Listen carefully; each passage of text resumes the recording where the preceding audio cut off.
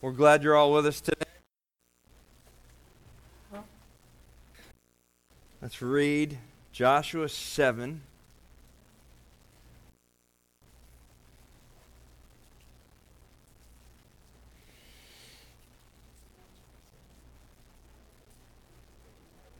And there we go.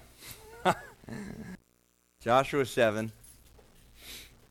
But the children of Israel committed a trespass regarding the accursed things. For Achan, the son of Carmi, the son of Zabdi, the son of Zerah, of the tribe of Judah, let's be specific here, took of the accursed things, so the anger of the Lord burned against the children of Israel.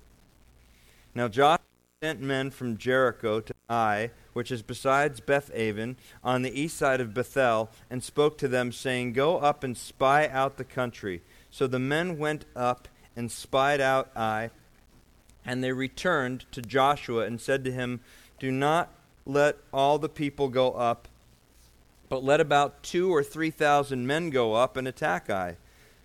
Do not weary all the people there, for the people of Ai are few.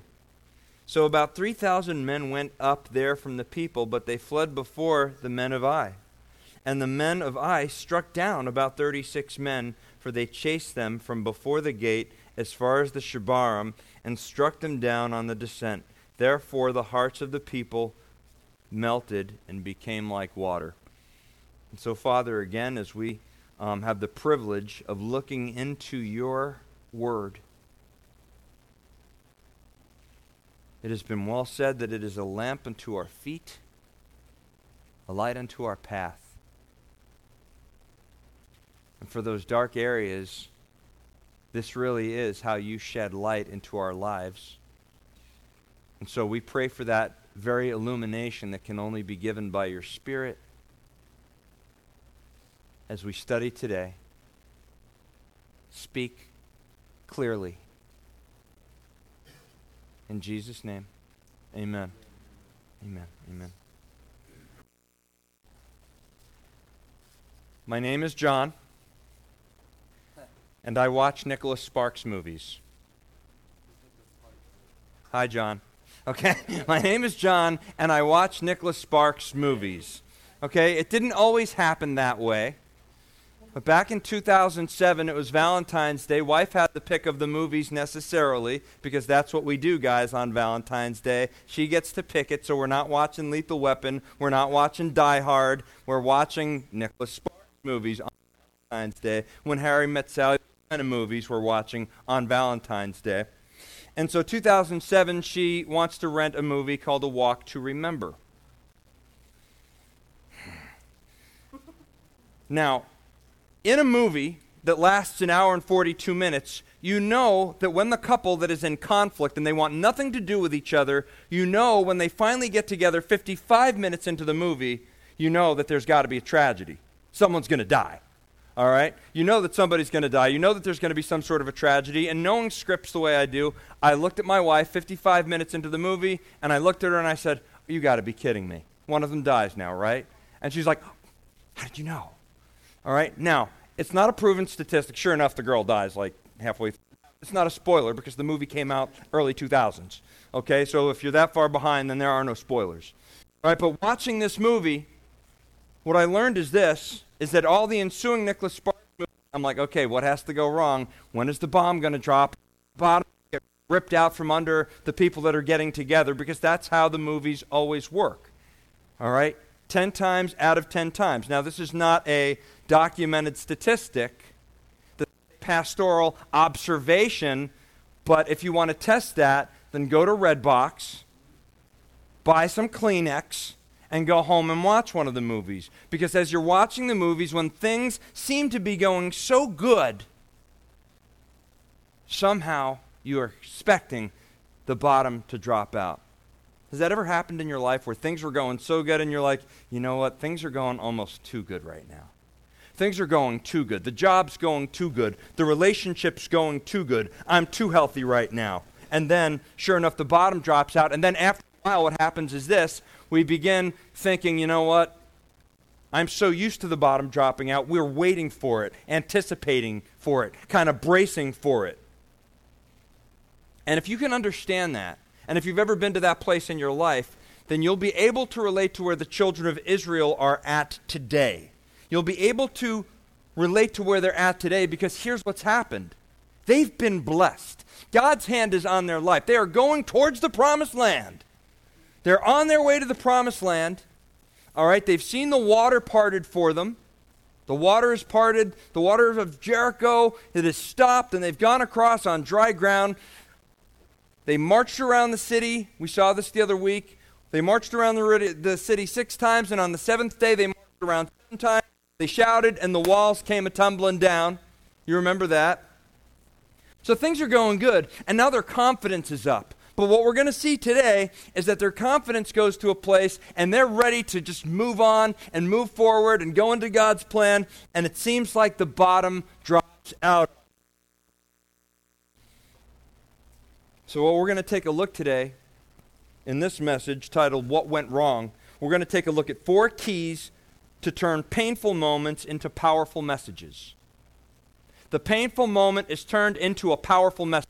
And so that's what we're going to see as we take a look. So we're going to start reading verse 1, chapter 7 again, real quick. But the children of Israel committed a trespass regarding the accursed things, for Achan, the son of Carmi, the son of Zabdi, the son of Zerah, of the tribe of Judah, took of the accursed things. So the anger of the Lord burned against the children of Israel. This one verse sets up the whole passage. Here's what happened. One man sinned.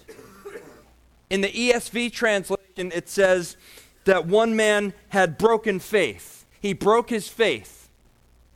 And that is really the core of all of our struggles in this life, is when the faith is broken. Because it never breaks from God's end. God is always faithful to fulfill his promises. If somebody lets go of the wheel, it's never him, it's always us. And so all of life's problems can be traced back to, drilled back into us not believing that God is who he says he is, that he's watching, that he cares, that he can deliver us, that he can help us, and that he can heal us. And so we stop trusting, we start relying on our own resources, and that's usually when we get in trouble. Maybe you found that true in your lives. See, when you sit down in a chair, if that chair breaks, this chair breaks when I sit in it, then I'm going to be very hesitant before I sit on it again, right? If it breaks. I'm not going to trust it. And that's what happens with us. It's like God is faithful. He's ever faithful, but we're the ones that usually take our eyes off of him. Isn't that what happened to Peter? Do you remember during the storm when he was in the boat and he saw Jesus walking on the water? He said, hey, I want to do that. Jesus said, come on, come do it. And what happens is that as Peter is looking at Jesus, he's walking on the water. When he sees the storm catches his eye. Maybe it was a wave. Maybe it was a bigger wave than he was used to seeing. Catches it out of his eye, and what happens is he takes his eye off Jesus, and what happens? And down he goes. Broke faith. Just for a moment, he took his eyes off of God. And when we take our eyes off of God, that's when the heartache, that's when the struggle begins, because we're starting to depend on our own resources, our own wisdom, our own provision, our own strength. And usually when we do that, it leads to these symptoms. Depression. We become hopeless because we put our hope in something that's going to let us down, so depression sets in. Discouragement. How many of you have ever been discouraged because you weren't relying on God, you were relying on your own methods, you were relying on you, and you became discouraged? So there's depression, there's discouragement, there's also damage that is done when we take our eyes off of God and when we break the faith. And there's also destruction. Now, what the first verse sets up is that the children of Israel were going to go into battle, but because of the sin of one man, it would affect the whole camp. Now, the Bible tells us something very interesting in the book of Romans. It says that through one man, sin entered into the world, and death by sin. Right? And so one man's sin affects everybody else, and that's what the passage sets up. So we're given a little bit of a preview, and now we're going to see how the whole thing plays out by going to verse 2. And let's read a few verses starting there. It says, Now Joshua sent men from Jericho to Ai, which is besides Bethaven, on the east side of Bethel, and spoke to them, saying, Go up and spy out the country. So the men went up and spied out Ai. And they returned to Joshua and said to him, "Do not let all the people go up, but let about 2,000 or 3,000 men go up and attack Ai. Do not weary all the people there, for the people of Ai are few." So about 3,000 men went up from there, from the people, but they fled before the men of Ai. And the men of Ai struck down about 36 men, for they chased them from before the gate as far as Cherubim, and struck them down on the descent. Therefore the hearts of the people melted and became like water. Then Joshua tore his clothes and fell to the earth on his face before the ark of the Lord until the evening, he and the elders of Israel, and they put dust on their heads. And Joshua said, "Alas, Lord God, why have you brought this people over the Jordan at all? To deliver us into the hand of the Amorites, to destroy us? Oh, that we had been content and dwelt on the other side of the Jordan. O Lord, what shall I say when Israel turns its back before its enemies?" Stop right there. You see what's happened? What's happened is that the people were oh so confident. So confident that they went to Joshua after they had spied out the land, and they was like, "We don't even need everybody. We'll just take about 3,000 of us. We'll go up there. We'll take care of business. We'll be home for dinner time. We'll catch a movie with our wives and families, and everything will be cool." The people are very confident. Why are they confident? Because they've seen God moving on their behalf. And so they send 3,000 men, but something happens and the bottom drops out, because this time it's not a major victory. They don't see the water parted. They don't see the walls come tumbling down. What they see instead is 36 of their countrymen are killed. There's confusion that sets in, and they tuck tail and run. They tuck tail and they run from the people of Ai. It says here that their hearts melted, became like water. And I don't know if you've ever been in one of those situations where something happened in your life and the bottom dropped out and your heart just melted, and all of a sudden basically what that means is that there was fear. They were afraid. They're like, "Is God left? Is God not with us anymore? What just happened here?" It's kind of like having your team up by 25 points in the third quarter of a Super Bowl. I'm still shaky over that. They're up 25 points in the third quarter, and then at the end of the game, you're sitting there saying, "Did I just see that? What just happened here?" Well, again, this is probably a touch more devastating, but nevertheless, you get the point. They are shocked and surprised. I'm watching some Patriots fans just grinning from ear to ear, but these people are shocked and surprised. They're shocked and surprised at what just happened, and what you have is Joshua, their leader, tearing his clothes, which was the ultimate sign of grief. They had been humiliated. They'd been taken down a few notches, and Joshua, the leader, because tearing their clothes, that was the ultimate sign of frustration, humiliation, anguish, and grief, tearing his clothes. Usually, the step before we humble ourselves is humiliation. Usually before we're brought low before God, somebody will bring us low before God. Something will happen that might embarrass us or humiliate us. And that's the thing that brings us to our knees and forces us to take a look inside. And you see, that really is where the first key that comes in. If we're going to talk about 4 keys today, 4 keys to turn painful moments into powerful messages, the first is going to look like this. The first point says, well, let painful events prompt us into periods of examination. Let the painful events prompt us into periods of examination. How many of you have had a painful moment, something that happened and the bottom dropped out, and only when that bottom dropped out did you really start to take a good, hard look in the mirror at what was wrong and what was happening? See, usually the bottom has to drop out, but if we want to turn the painful moment into the powerful message, what we have to do is we have to take that pain and we have to do exactly what Joshua did. To this end, Joshua got it right. He tore his clothes and he fell on the earth on his face before the ark of the Lord until evening. And what Joshua is saying, God, I don't get this. I just watched you part the water for us. I saw you part the water. I saw the walls of Jericho come down. Why didn't you just keep us there?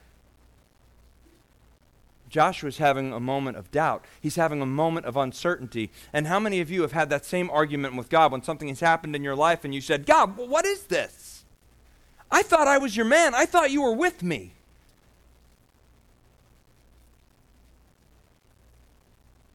I'm feeling let down, God. In a friendship that I invested in my marriage. Something happens and the bottom drops out. And only then do we start taking a good, hard look at what happened. It's an event that leads to examination. That's what happens, right? Some of you are smart enough to get your cars maintenanced every 3,000 miles, like we're told to do. Not me, but some of you are, okay? A lot of us wait until the check engine light comes on, all right? Some of you wait till the check engine light comes on, but some of you don't even go then. You wait until if the car starts sputtering and then it doesn't start, and then you take it for the examination after the painful event. And it's when you take that painful event, then you go to the mechanic and he's like, well, if you would have taken it to me way back when, it would have only been this. Oh, but now it's this, this, this, this, and this, and this, and this. Wow. But it's the event that causes us to examine. Many years ago, I started getting a pain in my head. This was about 17 years ago. I was living in New York at the time. And I started getting this severe pain in my head, and it was unrelenting. I couldn't think. I couldn't eat. I didn't know what it was. I had CT scans done. I had MRIs done. I had all sorts of testing done, and I thought it was a tumor. I thought it was a tumor. That's what I thought. All right, but then I went and I had the examination. I had all the tests done, and what they found out was that it was a tooth that had been so badly infected. Oh, by the way, you have 14 more cavities, but this tooth was infected. It had infected a nerve, but I would have never found out if not for the event. See, usually there are things that happen in our lives that God allows to happen, maybe sometimes that we've caused to happen. There are things that happen, and when they do, that's the time when we finally stop and we say, okay, I need to look at some things here. I perhaps need to make some changes because there's an event that's leading to examination, and there are painful events. How many of you have lost somebody, and that loss made you realize how mortal you were, made you start taking a look at your life, how you were spending your time, how you were spending your money? Because it was only after the painful moment that it prompted you to a period of examination in your life. That great philosopher Bruce Wayne said it like this. People need dramatic examples to shake them from their apathy. This is a dramatic example for the children of Israel. It's a dramatic example because they have suffered a loss. What's happened? Very Rocky 3 here. All right, very Rocky 3. You remember Rocky 3, right? All right, if you've seen Rocky 3, then you know what's happening is that in Rocky 3, Rocky has won the title now. He beat Apollo for the title. Now, this is a few years later, and Rocky's in the best shape of his life. He's tan. He's making all sorts of money. He's looking good. But rising up out on the street is Mr. T. First name Mr., middle name is the Dot, last name T. Clubber Lang is working out, and he's got the eye of the tiger. All right? And what happens is that Rocky takes a savage beating. He loses the title. His trainer dies. And Rocky at that moment has painful events that force him to examination. Apollo comes knocking on his door and he says, my man, you've lost the eye. Yeah, what are you talking about? He said, you've lost the eye of the tiger. All right? You've lost the eye of the tiger. And it was the painful moment that made him take a look and to see what he really had to do in order to come back. We would do well. We would do well, church, before we have the painful event to keep our focus where it should be. How many painful events could have been avoided if our focus would have been on God in the first place? And then maybe that event wouldn't have happened. And if that event did happen, simply because we're living in a fallen world, if that event did happen, then what would happen with us maybe is that we would be able to handle that event that much better, and it wouldn't be quite so devastating. What happens here is that Joshua is tearing his clothes, and he's saying, what did you do? What happened? Verse 9 says, for the Canaanites and all the inhabitants of the land will hear it, Joshua says, and surround us, cut off our name from the earth. Then what will you do for your great name? So Joshua is questioning God. Kind of like the same way that we do when something goes wrong. Lord, I thought that this was going a lot better, and now something went wrong, and now I don't know what to do because of it. There's an event that causes examination. Folks, if you're not examining yourself right now, if you're not at a point where you're getting with God regularly, just sitting in His presence and saying, God, you know what? Show me who you are. Show me who I am. That's examination. That's a true examination. That's the kind of examination that we need, is that examination that's before God and Him saying, listen, I wired you. I numbered the hairs on your head. I have a plan for your life, but unless you come to me and you let me examine you and cut away some of the excess, take away some of those fleshly desires, unless you do that, you're not going to have the thing that I want. So maybe there's a pruning process. Maybe there's a struggle that you're allowed to endure. Maybe there's a painful event, like your army getting its tail whipped. So there is the painful event. Let the pain, and the first key again is letting the painful event prompt us into periods of examination. So if you're going through that painful moment in your life right now, let it prompt you to go before the great physician so that he can make the correct diagnosis, because that's his specialty. That's what he's best at. Verse 10 says this, the Lord said to Joshua, get up. Why do you lie thus on your face? Israel has sinned. How many of you have friends like that in your life? When you're down and when you're like on your face and you're kind of like, ugh. Come on, get up, let's go. Come on, get up, let's go. Let's go for a cup of coffee. Let's grab a bite to eat. God's saying, Josh, get up. I'm going to explain to you what has happened here. Israel had sinned. They've also transgressed my covenant, which I commanded them. Now remember this, that God gave them one command when they went into Jericho. You shout, the walls come down, you go in, you take everything, but you burn everything, and you don't take the spoil. That was the only command that he gave him. That's the only command that he gave the army. Don't touch the spoil. Don't touch that stuff. And that's the one thing they do. Does it remind you of another story in the Bible somewhere? I don't know, the whole Adam and Eve thing maybe? All right, doesn't it remind you of the one thing they were told, don't touch? All right, so God says, Israel has sinned. My covenant, which I commanded them, for they have even taken some of the accursed things and have both stolen and deceived. And they have also put it among their own stuff. Therefore the children of Israel could not stand before their enemies, but turn their back because they have become doomed to destruction. Neither will I be with you any more, unless you destroy the accursed things from among you. Get up, sanctify the people, and say, sanctify yourself for tomorrow, because thus says the Lord God of Israel, there is an accursed thing in your midst, O Israel. You cannot stand before your enemies until you take away the accursed thing from among you. Verse 14, in the morning, therefore, you shall be brought according to your tribes, and it shall be that the tribe which the Lord takes shall come according to families, and the family which the Lord takes shall come by households, and the households which the Lord takes shall come by man. Then it shall be that he who is taken with the accursed things shall be burned with fire, he and all that he has, because he has transgressed the covenant of the Lord, and because he has done a disgraceful thing in Israel. Stop right there. I want you to notice one thing real quick. And it says here that in verse 10, he says, Joshua, get up. In verse 13, he says, get up. When you get knocked down by life, does God want you to stay down? No, he wants you to get up. All right? He can take anything that has knocked you down, and he can take that thing, and he can give you the instruction you need, because Joshua has come before him for an examination, and the examination has led to revelation, and the revelation said this, it wasn't me that broke my faithfulness, it was you guys. You did the one thing that I asked you not to do, and there's sin in the camp, Josh. There's sin in the camp. And if there's sin in the camp, we got to take care of it, because I can't allow sin in the camp.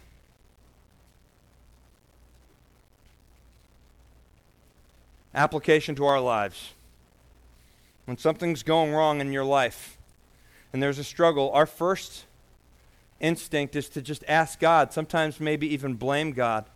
But one thing that we have to ask is this, is that are we not feeling his power? Are we not living out his plan? Are we not experiencing his person because there's sin in our camp? Because there's sin in our camp. Is that the reason we're not being allowed to grow? Is that the reason we're not being allowed to flourish as people, as families? Is that the reason? Is there sin in the camp? And this brings us to the second key. The second key to turn painful moments into powerful messages. The first was we should let the painful events prompt us into periods of examination. But the second point says is that examination will lead to revelation if we bring it before God. If we bring the problem before God, if we bring the challenge before God, and we're honestly saying, Lord, you help me understand this. I'm sitting before you today with your word, and I don't know what just happened, and I'm just trying to figure out this painful event that happened in my life. And you go before him, do you think your heavenly Father is not going to answer you? Do you think he's not going to reveal himself to you? Ask, ye shall receive. Seek, ye shall find. Church, finish the sentence, and the door shall be open to you. Let me ask you something. Is your first instinct when you suffer that defeat and you have that event, is your first instinct to say, okay, I've got to get here. Shut the door, turn the ringer off, get to the beach, do something. I've got to get here because I need some help, Lord. I need you to understand that, and that if there's something in me that is not right, please make it right so that we can correct it and move forward. There's an examination that leads to revelation. God had promised his power. He had promised his favor. He had promised victory. But the one thing he told them not to do, and now there's understanding, and that understanding is being given. Why? Because Joshua went to God in the first place. He went to God in the first place for understanding.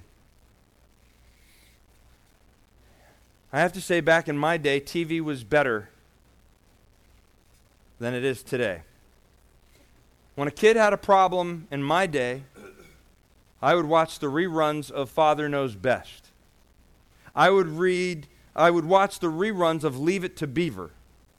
All right, whenever the kids on the show had a problem, they could always go to like the all-knowing father figure. That's not the picture that's being painted of dad today, and it's largely because dads haven't stepped up to the plate today.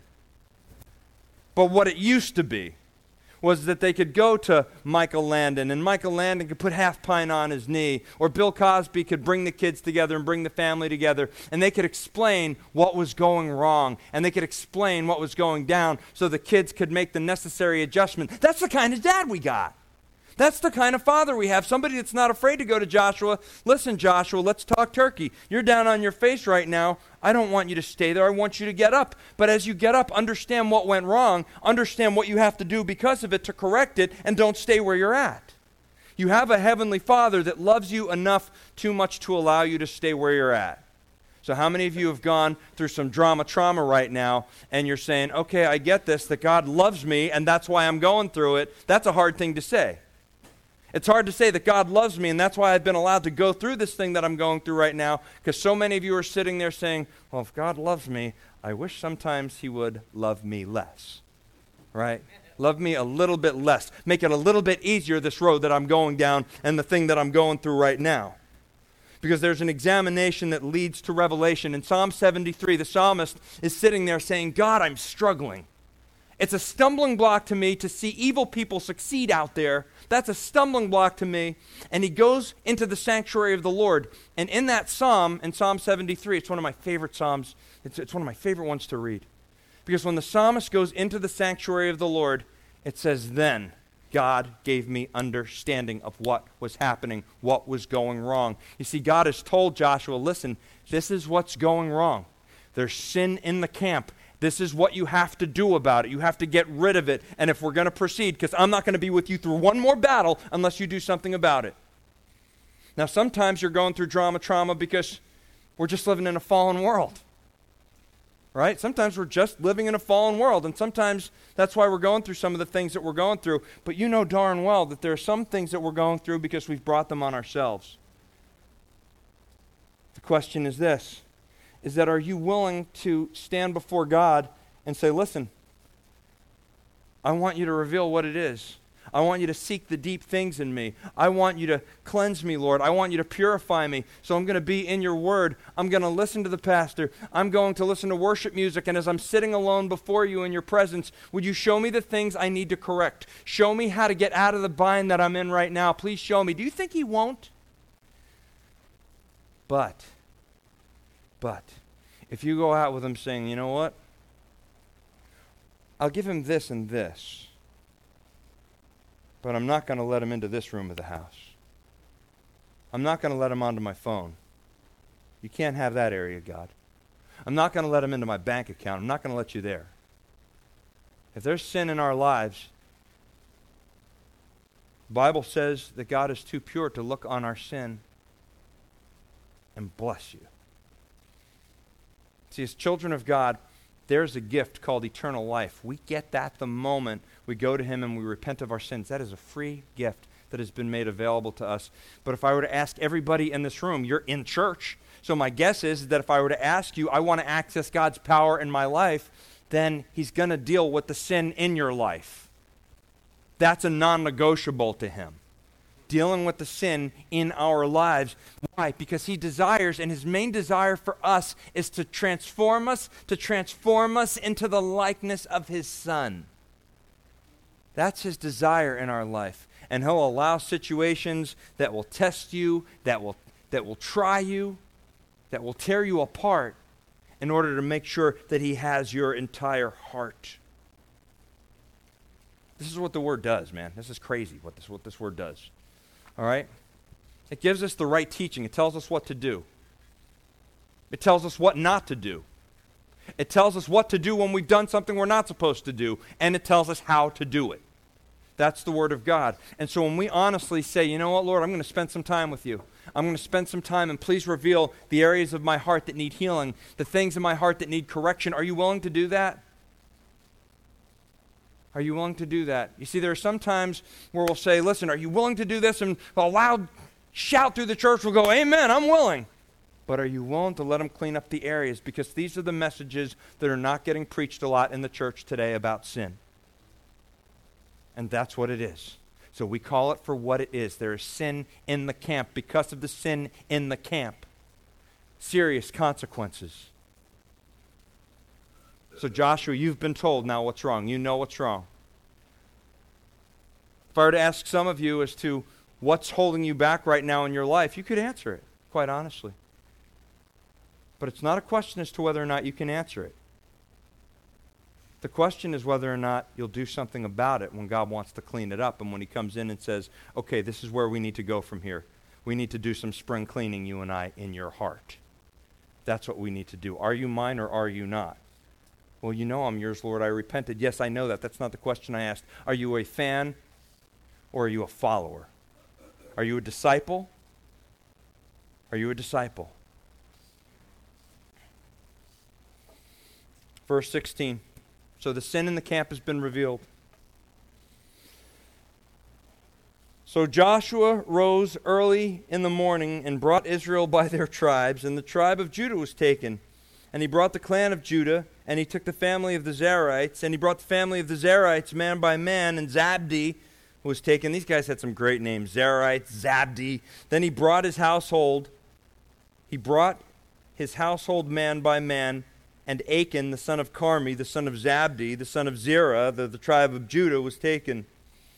Now Joshua said to Achan, my son, I beg you, give glory to the Lord God of Israel, and make confession to him, and tell me now what you have done. Do not hide it from me. And understand this, is that when sin is confessed, God is glorified.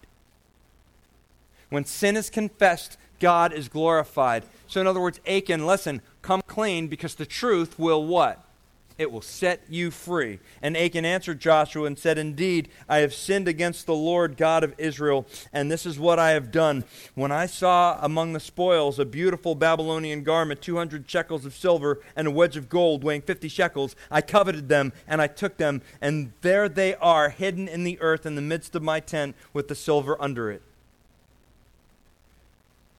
So Joshua sent messengers, and they ran to the tent, and there was hidden in his tent, and with the silver under it. And they took them from the midst of the tent brought them to Joshua and to all the children of Israel and laid them out before the Lord. Then Joshua and all Israel with him took Achan the son of Zerah, wait for it, church, the silver, the garments, the wedge of gold, his sons, his daughters, his oxen and his donkeys, and his sheep, his tent, and all that he had, and they brought them to the valley of Achor. And Joshua said, Why have you troubled us? The Lord will trouble you this day. So all Israel stoned him with stones, and they burned them with fire after they had stoned them with stones. They raised them over a great heap of stones, still there to this day. So the Lord turned from the fierceness of his anger. Therefore the name of the place has been called the Valley of Achor to this day. Stop right there. There has been a reckoning. There has been a reckoning. And some of you are sitting there saying, Pastor John, how are we going to grow the church? All right, last week you talked about Joshua going in and burning all the men, women, and children of Jericho, and this week we're talking about the punishment for Achan's sin is burning he and his family and leaving them outside the city. Well, this is the Word of God, and you have to understand that the Word of God, living, active, that God takes sin seriously. He never stopped taking sin seriously. Yes, you're living under grace right now. We're living under grace. It is by grace that we've been saved because we couldn't live under law, and we proved that time and time again. And so we have the grace, but that cross shows us this. It shows us how seriously God takes sin. Let me ask you, do you take sin seriously? Do you take my sin more seriously than you take your sin? Do you take somebody else, what somebody else is doing wrong, more seriously than you take the look in the mirror? God takes sin seriously. He always has taken sin seriously. His eyes are too pure to look on any sin and go, that was a good one, John, what you did there. I saw you flick off that person on 95. I would have done the same thing, but I'm holy in God and I'm pure. But the fact that you did it, that's okay. But I can't do it because I'm God. No, he doesn't look at that, and he can't condone that, and he doesn't okay that, and he doesn't give the thumbs up to that. And this brings us to the third key. And the third key you have to understand this, is that the revelation, when it's been revealed what's wrong, revelation requires reckoning. Reckoning is a powerful word that sin has to be reckoned with. They got to deal with this. Can you imagine being Achan and having Joshua and his men go through man by man, and now they finally come to your tent, and if you're Achan, man, you're Achan. You get it? Now, if you're Achan, man, you're sitting there and you're kind of like quaking in your boots and you're saying, oh boy. Now Joshua comes the leader of everyone, and he says, listen, give glory to God and tell us what happened.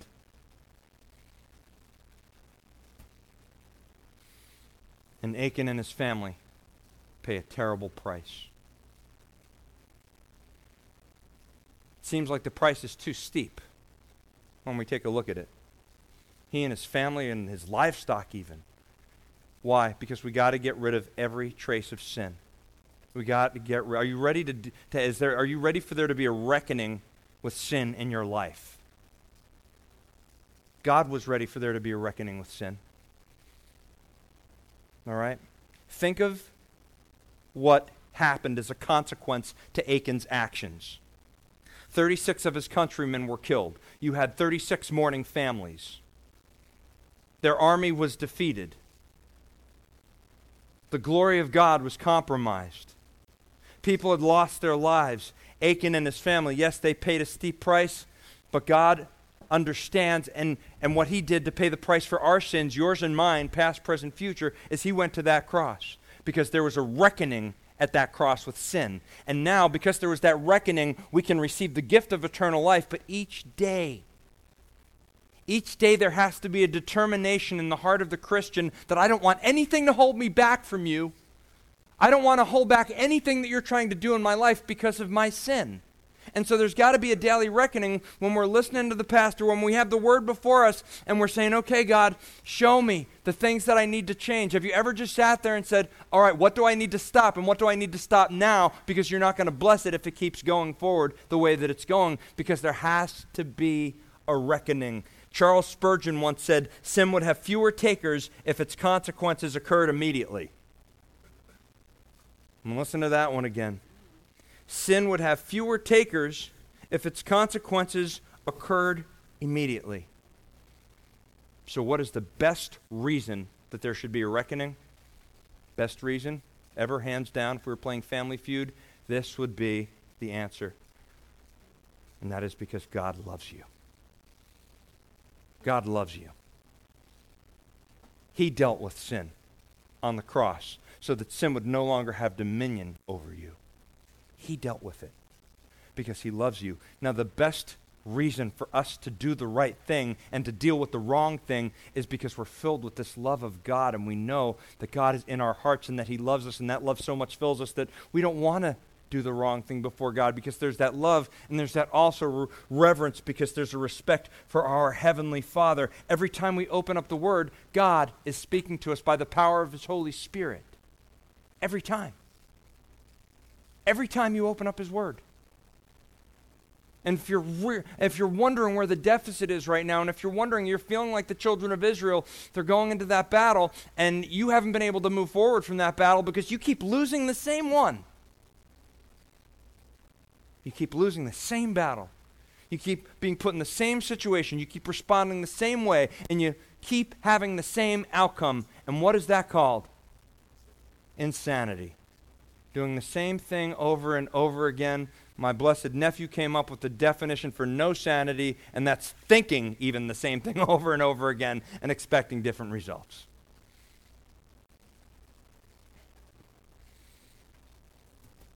God hates sin. He shows it on the cross. God loves you.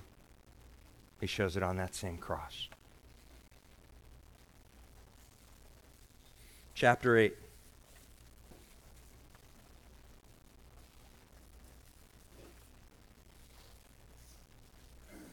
Now the Lord said to Joshua, "Do not be afraid nor be dismayed." You got that?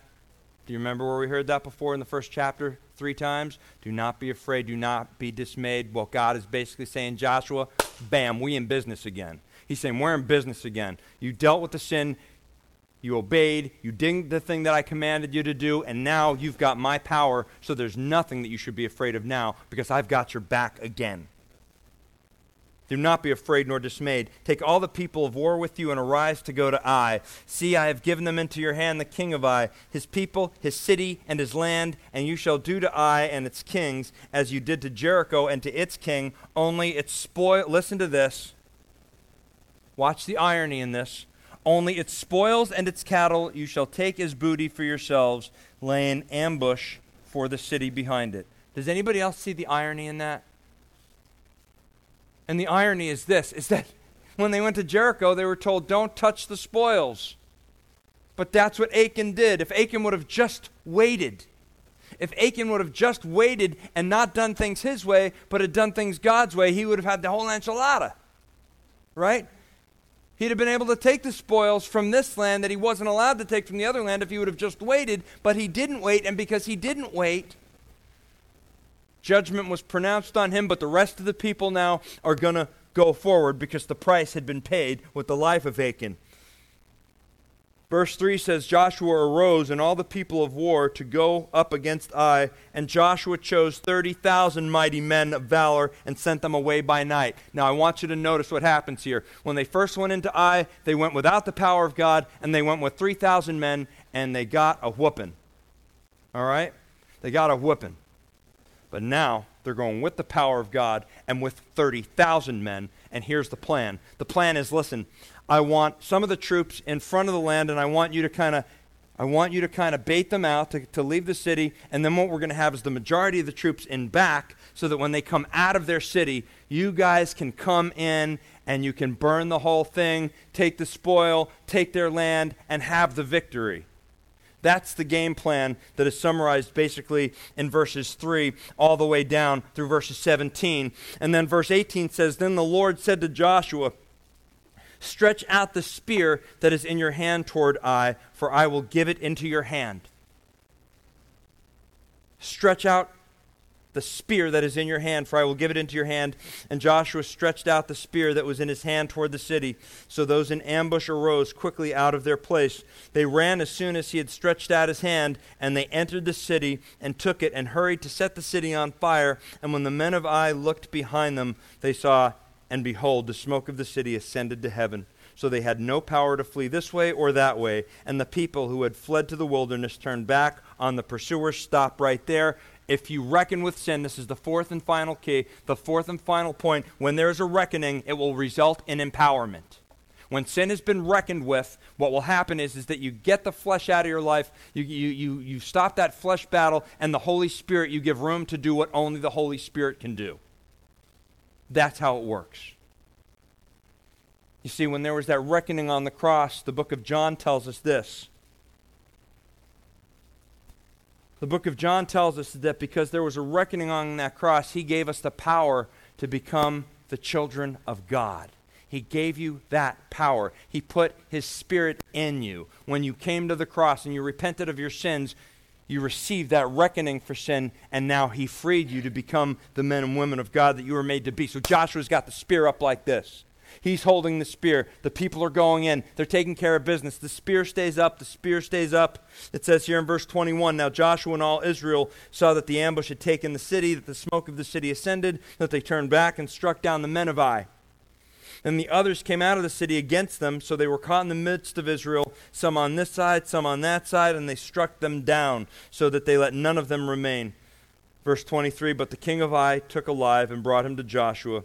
And when it came to pass, Israel had made an end of the slaying all the inhabitants of Ai in the field in the wilderness, where they had pursued them.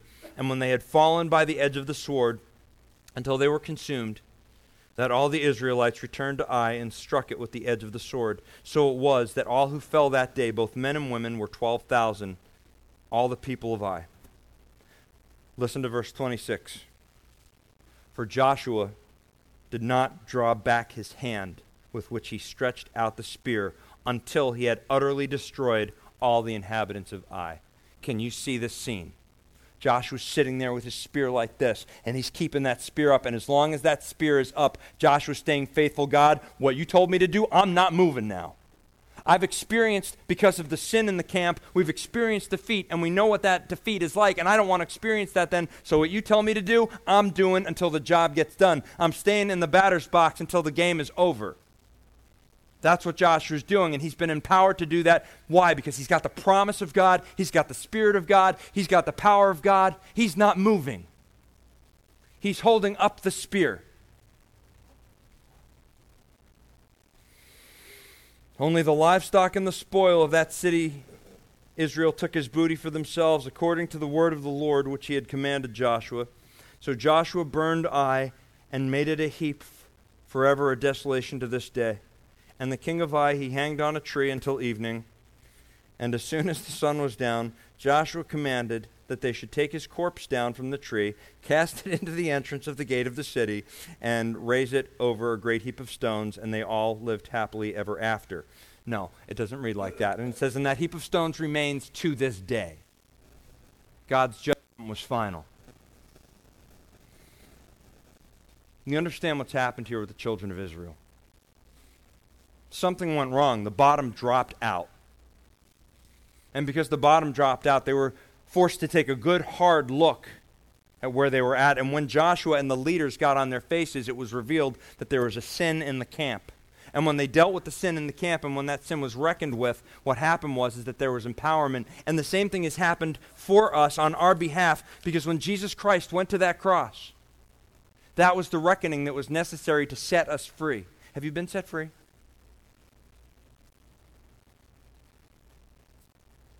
There's a song that we sing in the church that goes, you broke my chains of sin and shame, and you covered me with grace. You mend my life with your holy fire, and you cover me with grace. It's a song that we shout out to the top of our lungs, and you only shout that song out to the top of your lungs if you understand the true meaning of what is happening, that there's been a reckoning that has empowered us to be the men and women of God that we were made to be, sons of God.